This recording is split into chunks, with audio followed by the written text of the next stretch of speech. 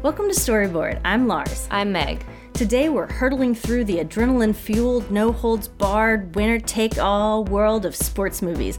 We'll warm up with a chat about what films should have been huge blockbusters, we'll cool down with an original pitch, and leave you with a post-game analysis of what's been in our cinematic playbook recently.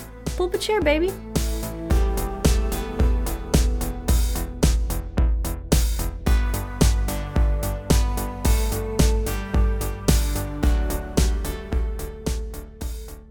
So how shall I explain this first segment here? It was my genius idea, per usual. I feel like we come up with mini segments that I think are so pithy and easy to explain, and then on the day...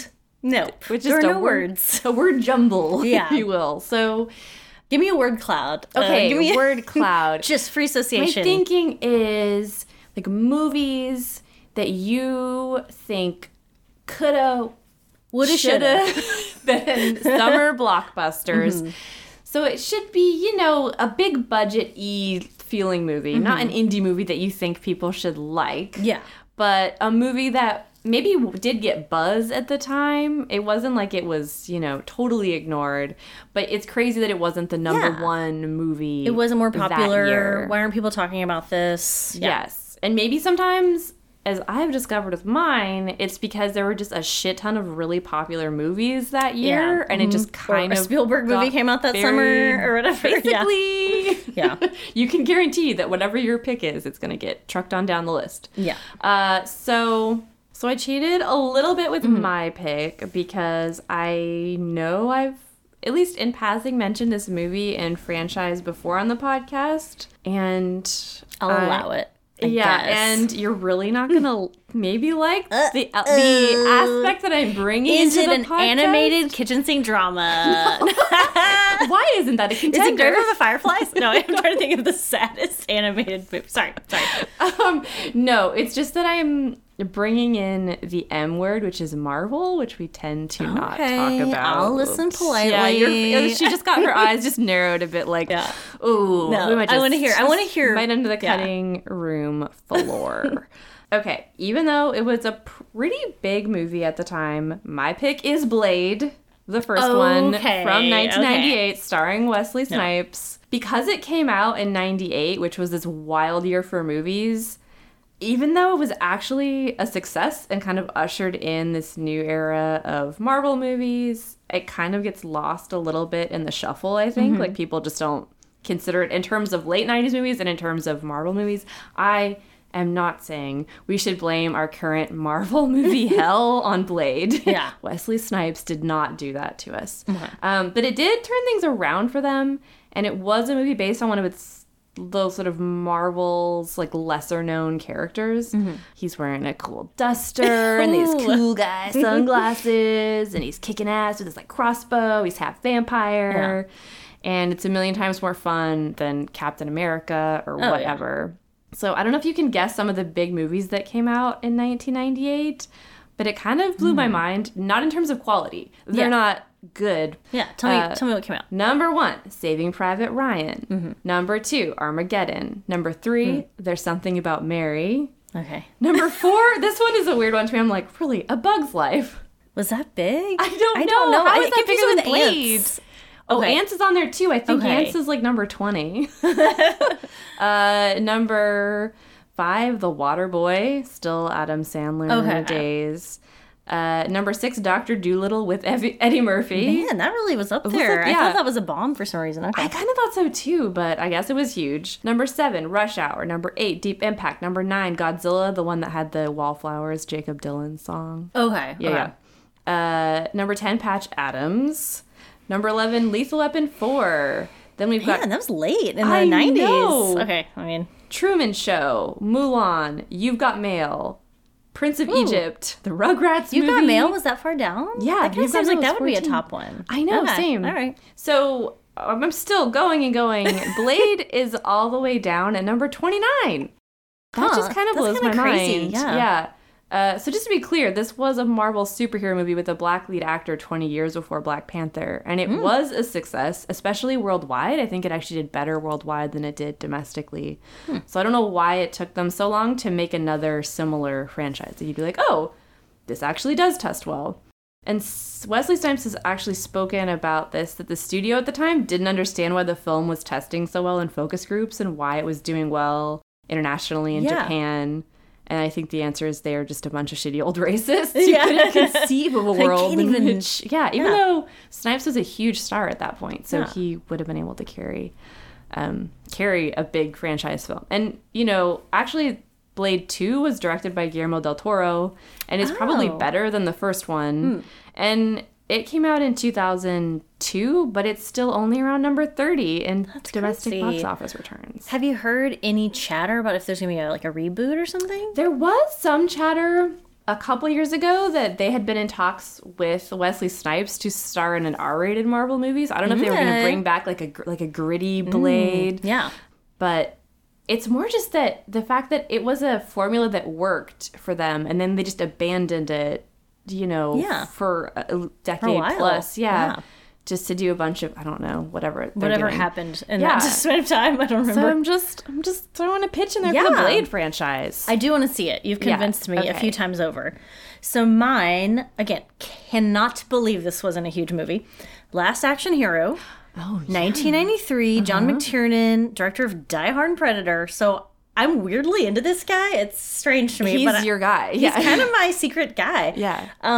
So it's a meta Schwarzenegger action comedy written by Shane Black, who can be hit or miss. I really liked Kiss Kiss Bang Bang. Saw the new Predator for some reason. I was like, because I'm like, oh, maybe people just don't understand it. It was some garbage. Anyway, it literally gave me a physical headache. Anyway, damn. So the lead is... Didn't get his name. He's the boy from My Girl 2. That's all you need to know. He's a cool California dude. I can picture his face. Yeah, I can picture his, grown-out bowl cut. Yeah, for sure. The David Cassidy kind of look. Yeah, exactly. So he's a boy who's obsessed with cinema. After receiving a magic movie ticket, he views the newest movie by his favorite action star, Jack Slater, played by Schwarzenegger. Yep. And he's transported into the film and has to navigate the outlandish world of 90s action movie tropes as Schwarzenegger's sidekick. So maybe it was too self-referential upon its release in 1993, but in today's Deadpoolian ninth circle of irony hell that we live in, I think it would actually be huge if it were released today. Totally. And it's a real death knell for it. It was released the week of or after. I couldn't quite get this. But anyways, basically the week of Jurassic Park. So it had no chance next to that wide-eyed, sincere Spielberg. Which is funny because that's the same thing with The Thing, Carpenter's The Thing. I was like, how could people not love I almost picked that one for this mini segment because when I was looking at where it was. Yeah, it was E.T. It just people were like, nope, I want some sincerity and some sweetness. I don't want tense men in the Arctic or whatever the hell. I think it's Antarctica. Exactly. The tundra. Right, the tundra. Yeah. So I watched it thinking, okay, I'm about to watch a bad movie here, you know. And I fucking loved it. Yeah. It was a blast. I really think actually looking through sort of box office returns and just, you know, movies that were kind of lingering around that 30 to 50 range, I was like, there's a lot of our favorites in here. Exactly. This is our rank range. Yeah. So yeah, I guess now we got to just plumb the mid-range of various box office returns of these. Kind of what we do. That's where we live. We're already doing that. Yes.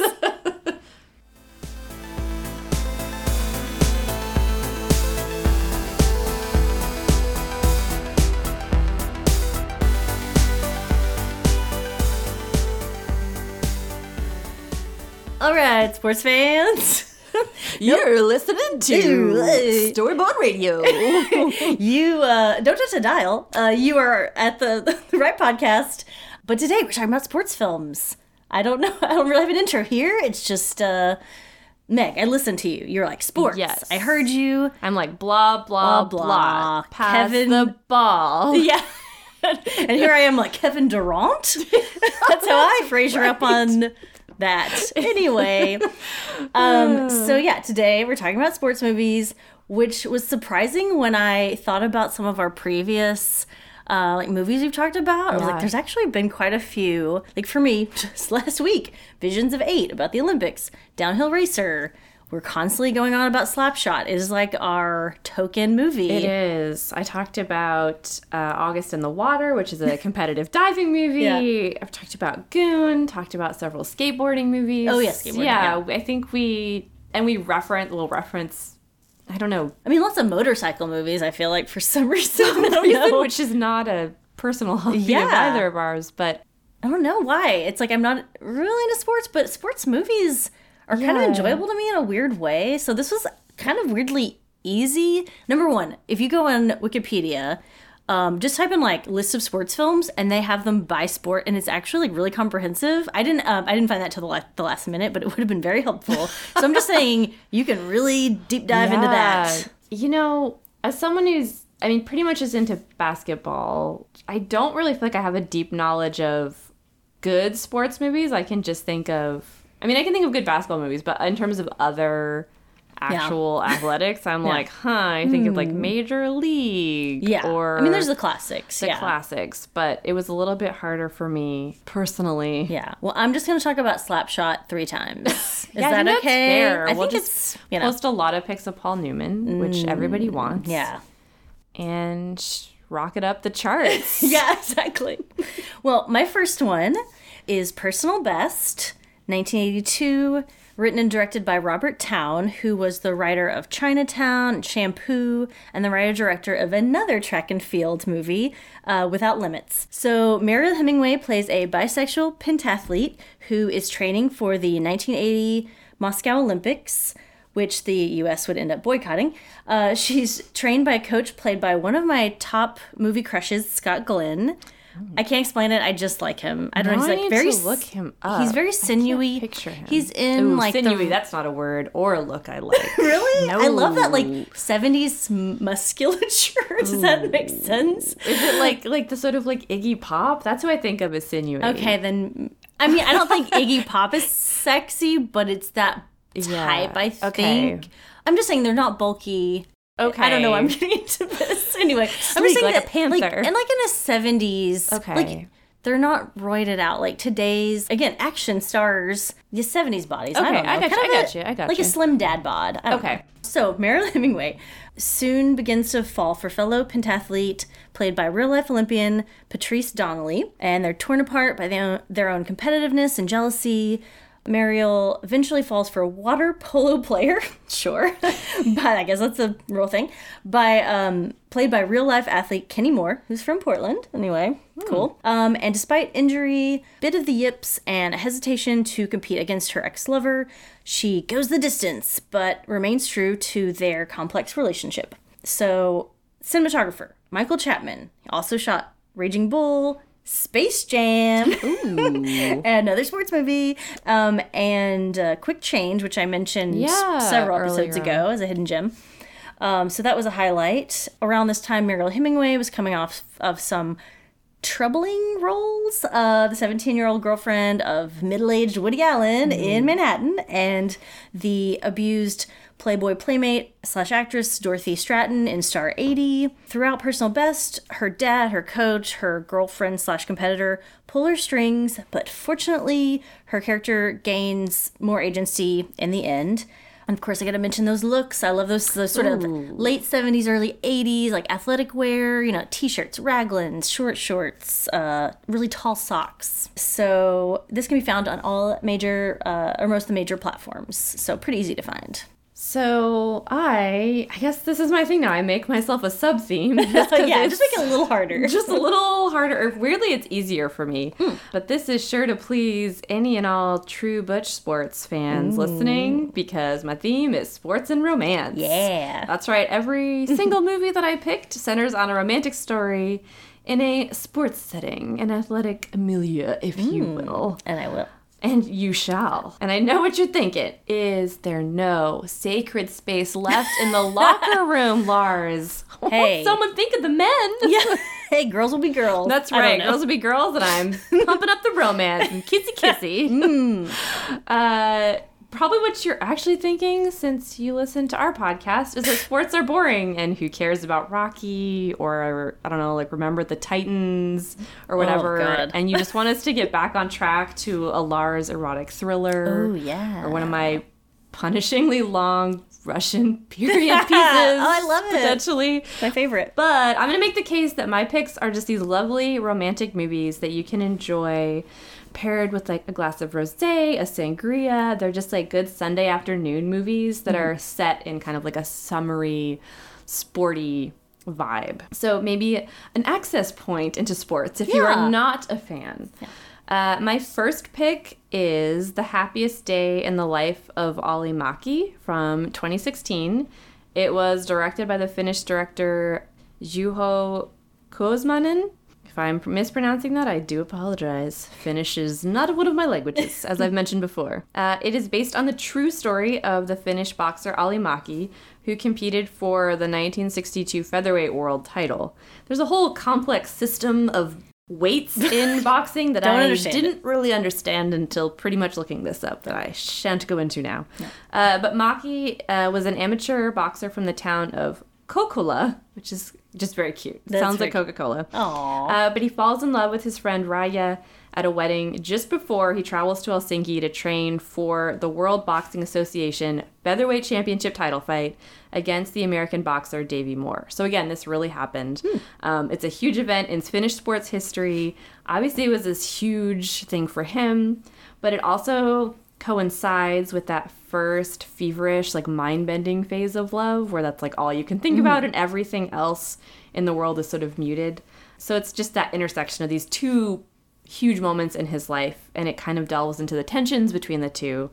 I think that typically in male-driven boxing movies, I'm used to either seeing the love interest as this supportive gal sticking by the guy's side, like in Rocky, or her presence is just this distraction and cause of all this like conflict and ruin, like in Raging Bull. I feel like that relationship is really weird. But something I loved about this movie is that it has this ability to weave in a love story not as like a support for or impediment to victory, but instead it's this sort of this guy's central concern. It's like everything that he's really focused on, and everything else, even this title fight that he's been training for, just feels kind of unimportant. And he's like, oh, if you're not going to be here, then I have to go to a train to go see you. And it's really sweet. The real Olli and Raija actually appear in the film in possibly the loveliest scene. You'll know it when you watch it. And I actually read an interview in The Hollywood Reporter with the cinematographer, who's also Finnish. His name is J.P. Pasi. And he said that in preparation for the film, he actually avoided boxing movies and just focused on romantic films. So it was shot in black and white, primarily on Kodak Tri-X 16mm film stock. And apparently they bought up all the stock there was in Europe and then everything they had in the US, and then Kodak had to produce some more. So I don't think it's meant to be a film stock for feature films. It's more used for newsreels, but it gives it this really lovely, it's not like a documentary quality, but it doesn't feel precious or nostalgic. It just feels very like an old movie, but like a very fresh one. I love how there are different types of film nerds, and some people are really focused on like the type of film it was or the process or the lenses, and I definitely don't know about that. So I think it's very interesting to hear that. I mean, it kind of means nothing to me. It washes over me, but I enjoy a good story, a good yarn about I mean, normally that's not something I'm super but that's aware, an interesting but that was an interesting piece of trivia. I love good trivia. Yeah. So, speaking of romantic movies, I really went for it with this one. Ice Castles, 1978, directed by Donald Rye. So the story is, a 16-year-old small-town ice skater with prodigious talent begins to move up in the glitzy world of competitive ice skating until a tragic accident leads to an injury that would ordinarily dash anyone's hopes of competing. But the love of her family, her coach, and her kind of dickish hockey player boyfriend, in my opinion, anyway, she works tirelessly to compete once more. So first off, we got to talk about the casting here. The lead is played by real-life ice skater Lynn Holly Johnson. Her boyfriend is played by kind of like a young John Travolta-esque actor called Robbie Benson, who was the voice of the Beast in Disney's animated Beauty and the Beast. What? That's random. That was a very random piece of trivia I found. Anyway. Her father is played by, again, like just a great, like, cinema dad kind of guy. Tom Skerritt. Love him. Tom Skerritt. Tom Skerritt. Yeah. I'm in. Her small town coach is played by Colleen Dewhurst. So as Annie Hall's mom, she was like so urbane. I don't know if you remember her. But in this, she's really pulling off this like grizzled coach who's also the owner of the local bowling alley. It's like I really buy it. It's so weird. I was like, I completely buy both roles. She has this great gravelly kind of voice. And the big city coach is played by Connie Britton lookalike Jennifer Warren, who's also in one of my favorite films, Night Moves from 1975, which I'm sure I'll cover at some point. Love it. Amazing cast right there. The director, Donald Rye, mostly made TV movies, which kind of accounts for like the family drama vibe of this. So I did kind of go into some Hallmark territory. Thought you'd maybe kind of like that. I do Got sports, you got Hallmark. Yeah. He also directed a remake of Ice Castles in 2010. I don't know anything about that. So anyway. Is it for Hallmark? Possibly. But the highlight of the film is definitely the absolutely stunning cinematography by Bill Butler, who also shot Jaws, The Conversation. Whoa. I know. And It's My Turn, which was the film that Claudia Weil made after Girlfriends, which is also kind of a sports movie I thought about, because there's baseball involved. So for the visuals alone, I honestly can't believe no one talks about this movie. Yeah. Like, there was almost no reviews or, like... Interesting. Even, like, the amounts of, like, ratings. Sometimes I'll kind of go, like, on Mubi or on IMDb. Like, there's so few, like, actual, like, ratings. It blows my mind. So, if you're in the market for one of the most stunningly photographed sports-themed Hallmark movies ever... check out Ice Castles for free on Amazon Prime. Oh, okay. Yeah. I absolutely will. You've sold me. It's sweet. And I'm not in those kind of movies, but it's really well shot and like really well paced. Totally worth it. Well, speaking of a very sweet film, my next pick is Boys, which is like Hallmark, it's a Dutch TV movie from 2016, written and directed by Misha Kamp. Kind of again, the setting is summer preparations for a big event, this time an important secondary school relay race. But the real story is this coming-of-age queer romance between two of the relay teammates. So Seeger is a quiet 16-year-old. He lives with his widowed dad and bad boy brother in a sort of smallish town, as far as I can tell. So over the summer holidays, he trains with a new team to compete for a relay championship, and that's where he meets Mark, who is this very good-looking and sort of carefree boy. He's seemingly more carefree than Seeger, who seems to spend a lot of his time playing peacemaker between his dad and his brother in the wake of his mom's death. So Mark and Seeger's romance slowly blooms, and Seeger is simultaneously increasingly distracted by his family stuff, and it seems like he is conflicted internally about coming out because he doesn't want to disrupt an already fragile family dynamic. But there's a lot of lovely romantic moments, swimming at swimming holes, first kisses, and stealing away to the beach, lots of meaningful gazes, which is what you want to see in a teen movie. Oh, 100%. So I have to tell you, I don't have that much to say about the movie. The concerns are not, like, earth-shattering or heart-rending, but it's just this lovely movie that is touched with realism. Like, it's believable. But it's just about two boys falling in love and figuring out how to come out amid just like complex family stuff and social stuff.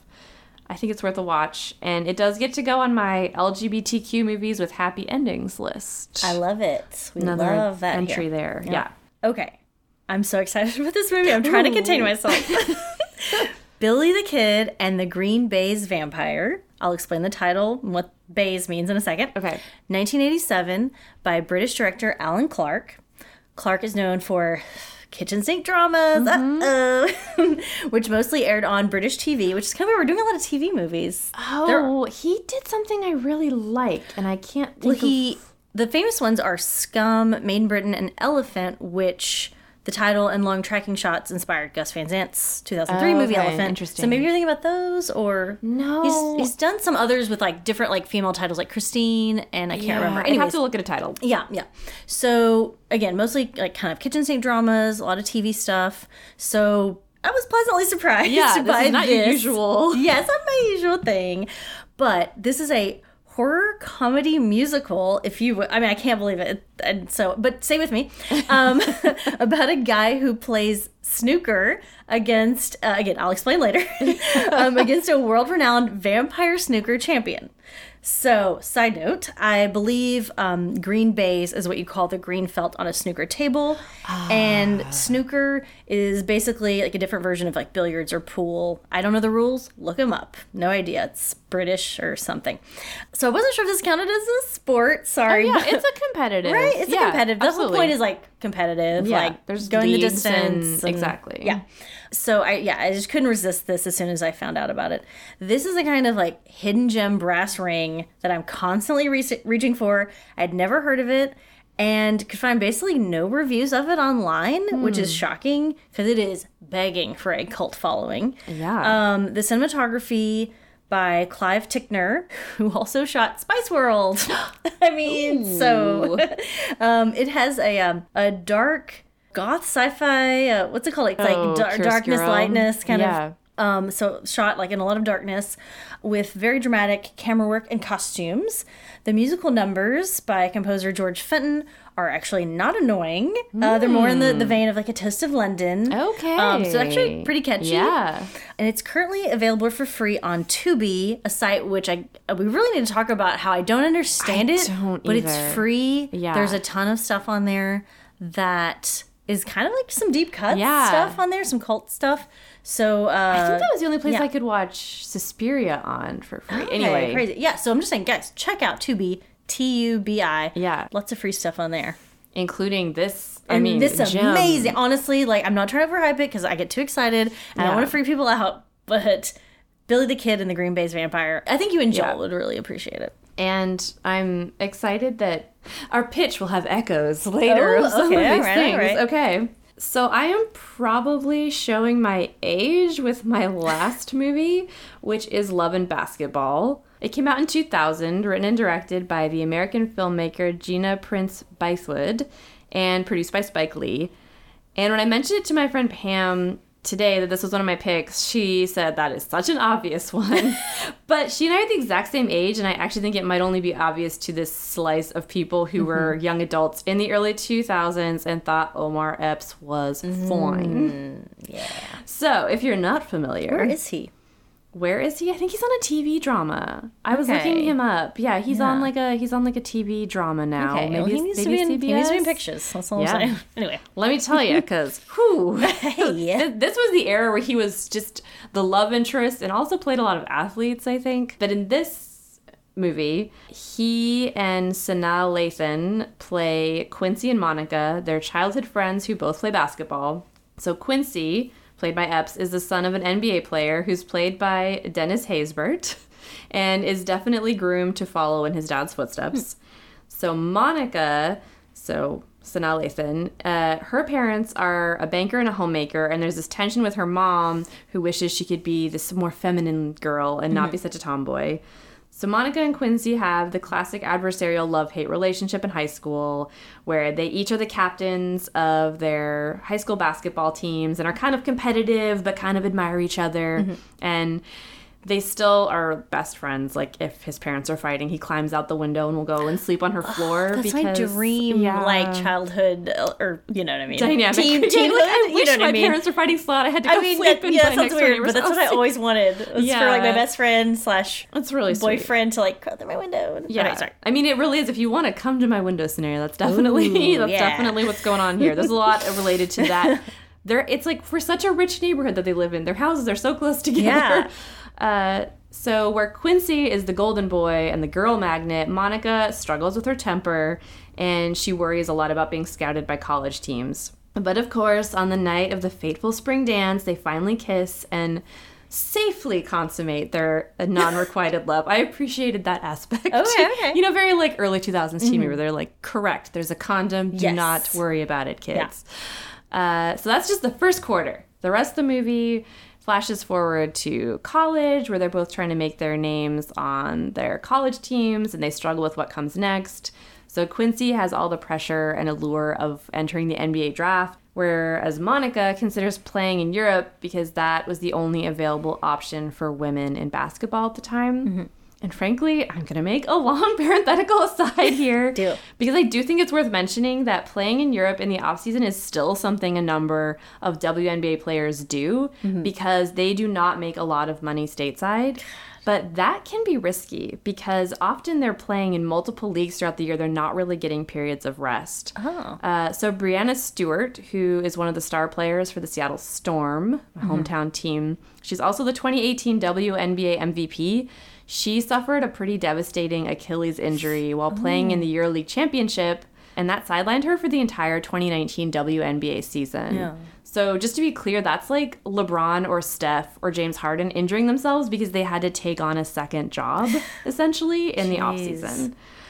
So I'll link to an article about what her injury might mean for their upcoming collective bargaining agreement. There's just a lot about a compressed season and quality of life issues and back-to-backs, and the article explains it better than I can. But I just wanted to emphasize that these kind of concerns like are still an issue. Yeah. And when I looked up Breanna Stewart's salary, I was shocked at what she makes. It's like barely more than me. And she's on TV. Yeah. She's I've heard WNBA. Yeah, it's crazy. It's crazy. Okay, so back to the movie. That's just my little women's sports aside. So then it flashes forward again, and I'm not going to give away the ending, but it is a good one.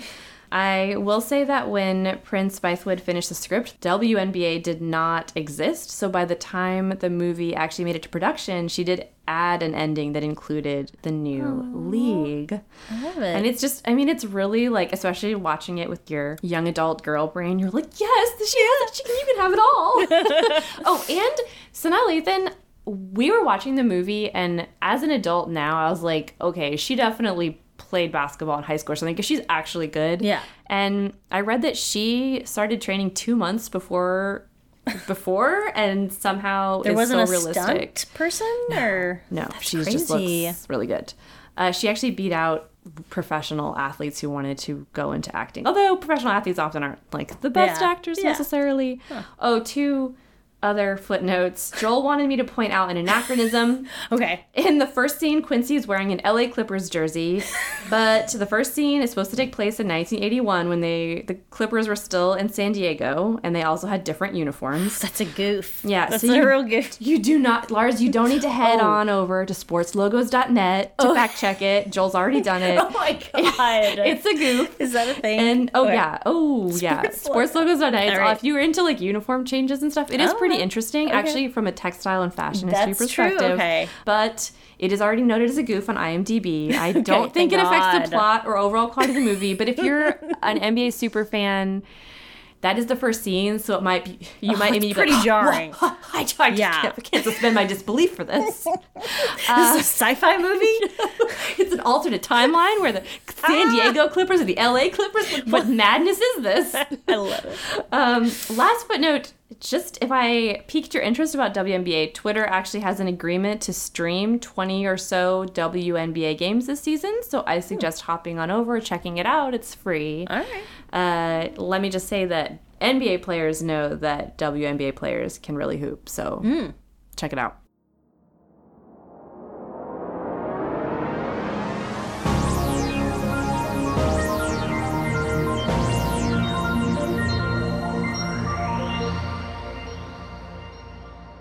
Swing it a bit.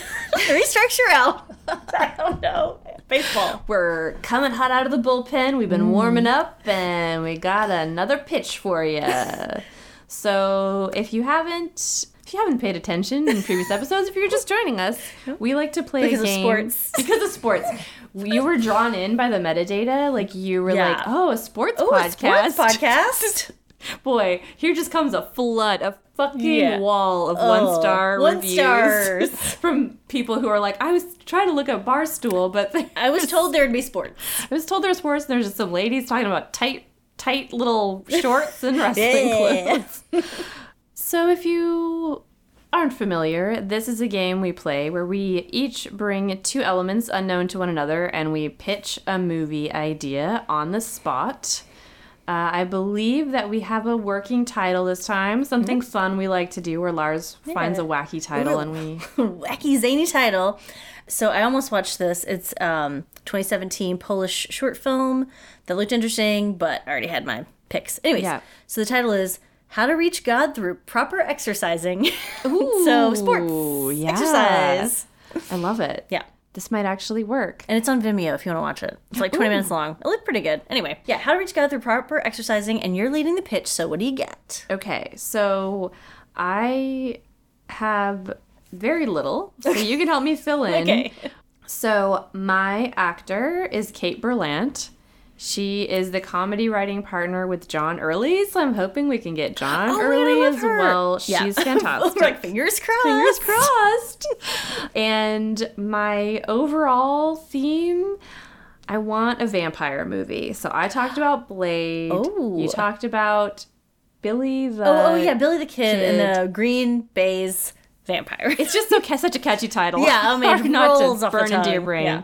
So I do want something maybe closer to like Vampire's Kiss, kind of like a funny, Oh, like boy. a fun, well, okay, not but good. But, yeah. But in terms A of sane version. or the what's his name, the Jim Carrey one from the 80s. It doesn't matter. Oh, my where God. I know he's like Once Bitten, Twice Shy or something, some iteration of that. Once Okay. Bitten or something like that. So it's, like a fun, something that's sort of a fun romp.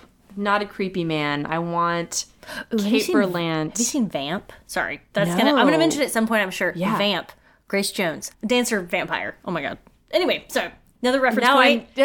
Watch it. I don't even know. Watch it. Wow. Okay. Okay. That's added to my list. Added to my radar. But I want Kate Berlant as someone who has been turned into a vampire unknown to herself. And then we're going from there. So Okay. basically, It's a I just starting want an point. experience. That's the initial pitch. Okay, I'm not gonna lie. If I were a betting woman, I was gonna bet on you were gonna do a sports movie because you usually do a lot of thematic pitches. Yeah. So you threw me for a loop. I did. So I had that in mind, even though my actor is Darren Criss from The Assassination of Gianni Versace. I don't know if you know him. Okay. He's amazing. Like I'm completely sold on him. Yeah. So I kind of saw him as a cocky antagonist to the lead, kind of like Val Kilmer in Top Gun. I don't know why that was my like go-to reference. Ooh. So I just see him like being real catty, and this is weird. Like the trope I chose again because I thought it was gonna be about sports. I'm not gonna lie.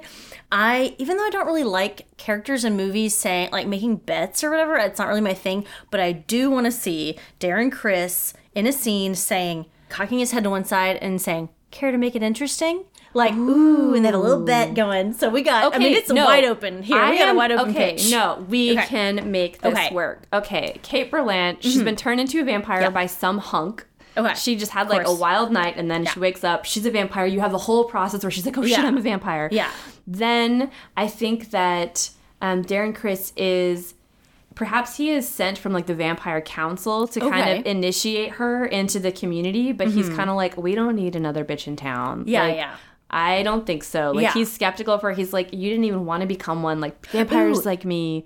Wait, is he like, does he have a relationship? I mean, like a friendship or relationship or like an ex of the guy that she slept with or something maybe? And he's like, he's a rival. Yeah, he he's is kind of a rival. rival. There's like a little bit of jealousy. Yeah. Okay. And then maybe they kind of get into a competition of who can turn the most people, who can like a sort of like all right, who's going to be the new head vampire in town potentially. Okay. Yes. There's going to be some really sexy, there's some raucous, sexy, like night, like secret club scenes. Okay. I think would be really speakeasy. good. Yeah, kind of speakeasy. I feel like that's where John Early could come in. Is like maybe like the host of one of the secret clubs where he's just like, that's all I want. I've heard all about you. Okay. He's manning the velvet rope or whatever, and he's like escorting you like to a little this hat on. I don't know. I'm like, he's got to have like a small hat on. Yeah. Okay. Yeah. And then it's like a sort of a competition where at first she's like, oh no, I'm a vampire. But then she gets into it and then she's got her rivalry. Mm-hmm. You've got one night. You got to turn, I don't know why, but you got to turn X amount. X number. You can turn the most people. Exactly. Okay.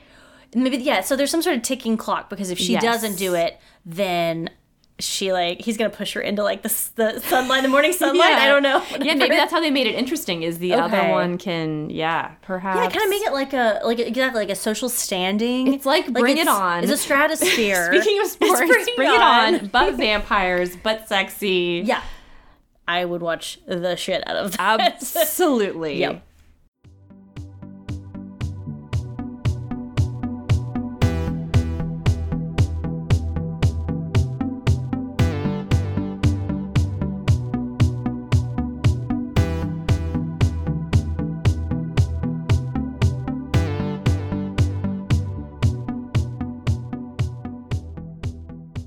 All right, now it's time for Radar. So this is things we have watched, we plan to watch, things we are warning you against. Who knows? It's a real grab bag. One of the sports films that I doggedly tried to track down for today's show was the late 90s hour-long documentary essay, Gosho Gaoka, by artist Sharon Lockhart, that documented Japanese girls' basketball team exercise drills. So there are no coaches, no yelling, which I appreciate, just like static camera shots, like filming a group of girls in a school gymnasium, running laps and conducting basketball drills, and this hypnotic synchronization. Anyway, it broke my heart. I could only find a 10-minute clip on like the artist website, and I was like, it was like, MoMA, you can come see this 3 years ago. Right. Anyway, that happens to me so much. I know. Like, oh, okay, well, and yeah, exactly. I guess I have good taste. Anyway, so hey, if anyone has a, a file, I'm just saying. But anyway, slide in our DM. But it looked like the bit that I saw looked really great. So another one, random, not sports related. It's called Chances Are. It's from 1989 with Sybil Shepherd and Robert Downey Jr. I mean, it's just a tale as old as time. Yeah. A reincarnated man unknowingly falls in love with his own daughter from his previous life. I remember this movie. And once he realizes this, he tries to end their relationship before angels erase his memory. I mean, we know that story. Blah, blah, God, blah. it's like, ugh. Anyway, I saw the trailer. It was like incomprehensible because I think they're like, oh wait, how do we like push incest as like a romance comedy angle? Anyway, so that intrigued me. And another one that probably isn't good, but I was just like down a rabbit hole. I think these sports movies just led me to these weird places. A film called Partners, 1982, with Ryan O'Neal and John Hurt. Kind of a weird combination. Directed by James Burrows of Frasier, and I mean basically every other TV show that's ever been on TV, like Will and Grace, everything. So, a straight police detective is unnerved when he's ordered to go undercover with a gay police clerk as a couple to solve a series of murders in the gay community. I am sure it is hella dicey. Yeah. And I watched the trailer and like, there's like some really good Tom of Finland kind of vibes there. I don't know. Anyway, that's your catnip. That's I know. And actually James Catnip too. He's like super into that. And so we're both like, I mean, I'm sure it's really problematic, but I'm probably going to watch it. Just like, I'm like, anyway. So it just looked like, I can't recommend it. I'm sure it's right. Yeah. But I'm probably going to watch it. I'm just going to say, I mean, John Hurt, come on. Yeah. Anyway. So what do you got? Okay, well, I have a little aside. Yet another aside. I mean, that's what we do. On my radar now, so after our songs that should be movies segment, I did hear some related tidbits from friends and listeners. So David mentioned the video for the Mike and the Mechanics song Silent Running from 1985, which he mentioned this to me, we looked it up. It is it looks like a full-on trailer for this cool sci-fi movie, even the way that real film footage from an actual film is cut in, but it's from an unrelated movie, but the way it literally is filmed like a trailer. So definitely check it out. I'll link you on the YouTube. So it basically is like they treated it as though it was going to be a movie, but then they never made a movie of it. It's a real Chris Gaines scenario. You're like, is this what's going on? Yep. So thanks, David. For that. Then Paul told me about the movie The Indian Runner. Do you know about this? I've heard, the title sounds familiar. Yeah. Sean Penn he directed it. He literally based it on the Bruce Springsteen song Highway Patrolman, like very literally. Okay. And apparently it's not a bad movie, even though it's made by a bad man. But he based it so like line for line on it that it does make it a bit strange, apparently. But so apparently Sean Penn has taken very literally the brief to turn a song into a movie. All right. And if you love Bruce Springsteen, I mean, like the boss, so I'll but then I'm like, but then Sean Penn, I don't know. It's like, I mean, weigh it out lots for of yourself. Feelings. Yeah, exactly. Who knows? Anyway, those are some updates from the song to movie arena. Please feel free to keep sending us those. Send them our way. It's a rich topic. It sure is. Okay. So first on my radar, I watched Hollywood Shuffle from 1987, directed by Robert Townsend and written by Townsend and Keenen Ivory Wayans. He is in a role very clearly based on his and Wayans' real-life experiences. He plays an up-and-coming actor who dreams of making it big, but is constantly faced with these awful stereotypical roles for Black actors written by white filmmakers and TV writers. And so his experiences trying to break into, like, make it big are interspersed with sequences that he dreams up in his own mind, either movies he wishes he could be in or anxiety fever dreams. He's like, oh God, what if I take this role and then everyone hates me? Yeah. Story of my life. I mean, then you know what I mean. This anxiety. Is a film for you. So it's just a very sharp satire of the ways that, I mean, Hollywood really still works in a lot of ways. And you can watch it on Criterion. I totally recommend it. It's a really fun, brisk watch. I also watched Still of the Night from 1982, directed by Robert Benton. I've seen that. Okay, I was like, this is a real Lars movie. Yeah, catnip for me. Yeah. So I watched this after basically reading the one-sentence summary, which is Roy Scheider and Meryl Streep star in a highly charged Hitchcock-inspired murder mystery set among New York's chic world of high-rolling antique brokers, co-starring Jessica Tandy. Sure. What more do you need? I mean, that's it. So I know there's a lot of clear Hitchcock homages, but I feel like it's the closest I've seen to an American giallo movie. The plot, the basic plot, the quick cuts, the framing, just everything about it except for a really cool soundtrack. Frankly, the soundtrack is a little lacking. Need some Tangerine Dream in there? Some just Goblin? Like Goblin. Yeah. So I would redo the soundtrack, but I totally loved it. It's probably only for fans of like Tenebrae or similar, though. It has a real Tenebrae Deep Red vibe. Oh, okay, side note, this will make no sense because it's not like we're always posting pictures of ourselves, but Roy Scheider is wearing my exact glasses throughout the movie. Oh, God. It was a real thrill for us. I was like, those are my glasses.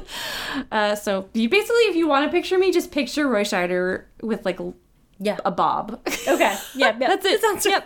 No, wait, that's a little confusing for me because I've got quite the crush on sexually speaking of a sinewy frame. Sorry. I'm trying to sexually confuse you with my glasses. Yeah. I've heard that, like, or I thought I read after I watched that because I really liked it. I thought that Meryl Streep was like, that was my like least favorite movie I've done. I'm like, yeah, you know, really? I saw something like that. And I was like, I thought it was fun. It was really fun. I mean, I guess it's like, if you're not into, I mean, like I said, it's really Giallo-esque. If you're not into that kind of fun movie, and that is when she was trying to break into really serious roles in the Kramer versus Kramer era. It is just kind of like this helpless dame who the entire time I'm like, oh, she's the murderer. But anyway, you'll have to watch to find out. Okay, final thing. So last week, my friend Mario and I were talking about 90s TV shows that might deserve a second look. And he mentioned Picket Fences. And this is one of those shows that all I remember about Picket Fences is being a kid and thinking it seemed like this kind of boring grown-up show about people in a small town, and like maybe it's like a crime procedural or just like something really boring, like maybe people are at war or who knows. But then as we were talking about it, my interest was piqued because he was describing a much weirder show that sounds honestly pretty up my alley. Okay. Because it is about a small town in Wisconsin, but it's this place full of colorful characters where these weird things happen, where like body parts show up in freezers and stuff. And there's bizarre murders taking place, all while this aging town sheriff tries to like barely keep the lid on. Okay. So it is a David E. Kelley show. So it's probably like, you know, well enough produced. Yeah. It seems like maybe it has a little bit of a Northern Exposure vibe, which I have a soft spot for. I don't know. I'll report back. Okay. I am intrigued. Yeah. I think most of mine, were like, we'll see. We'll see how it goes. Fingers crossed. Yeah. It's a journey. Well, thanks for joining. You can subscribe to keep up with us or drop us a line at storyboardpod@gmail.com, via Instagram @storyboardpodcast, via Twitter @storyboard_pod. You're missing out because I like to post Furio Fridays on Twitter, which is never going to catch on, but that's just that's a me thing, a private joke that I do. Okay. Because Lars doesn't pay attention. Oh boy, no, I don't watch Twitter. Yeah, it's a TV show. She's not not a Twitter watcher, that girl. All the links of the movies we talk about are in the episode notes. Till next time.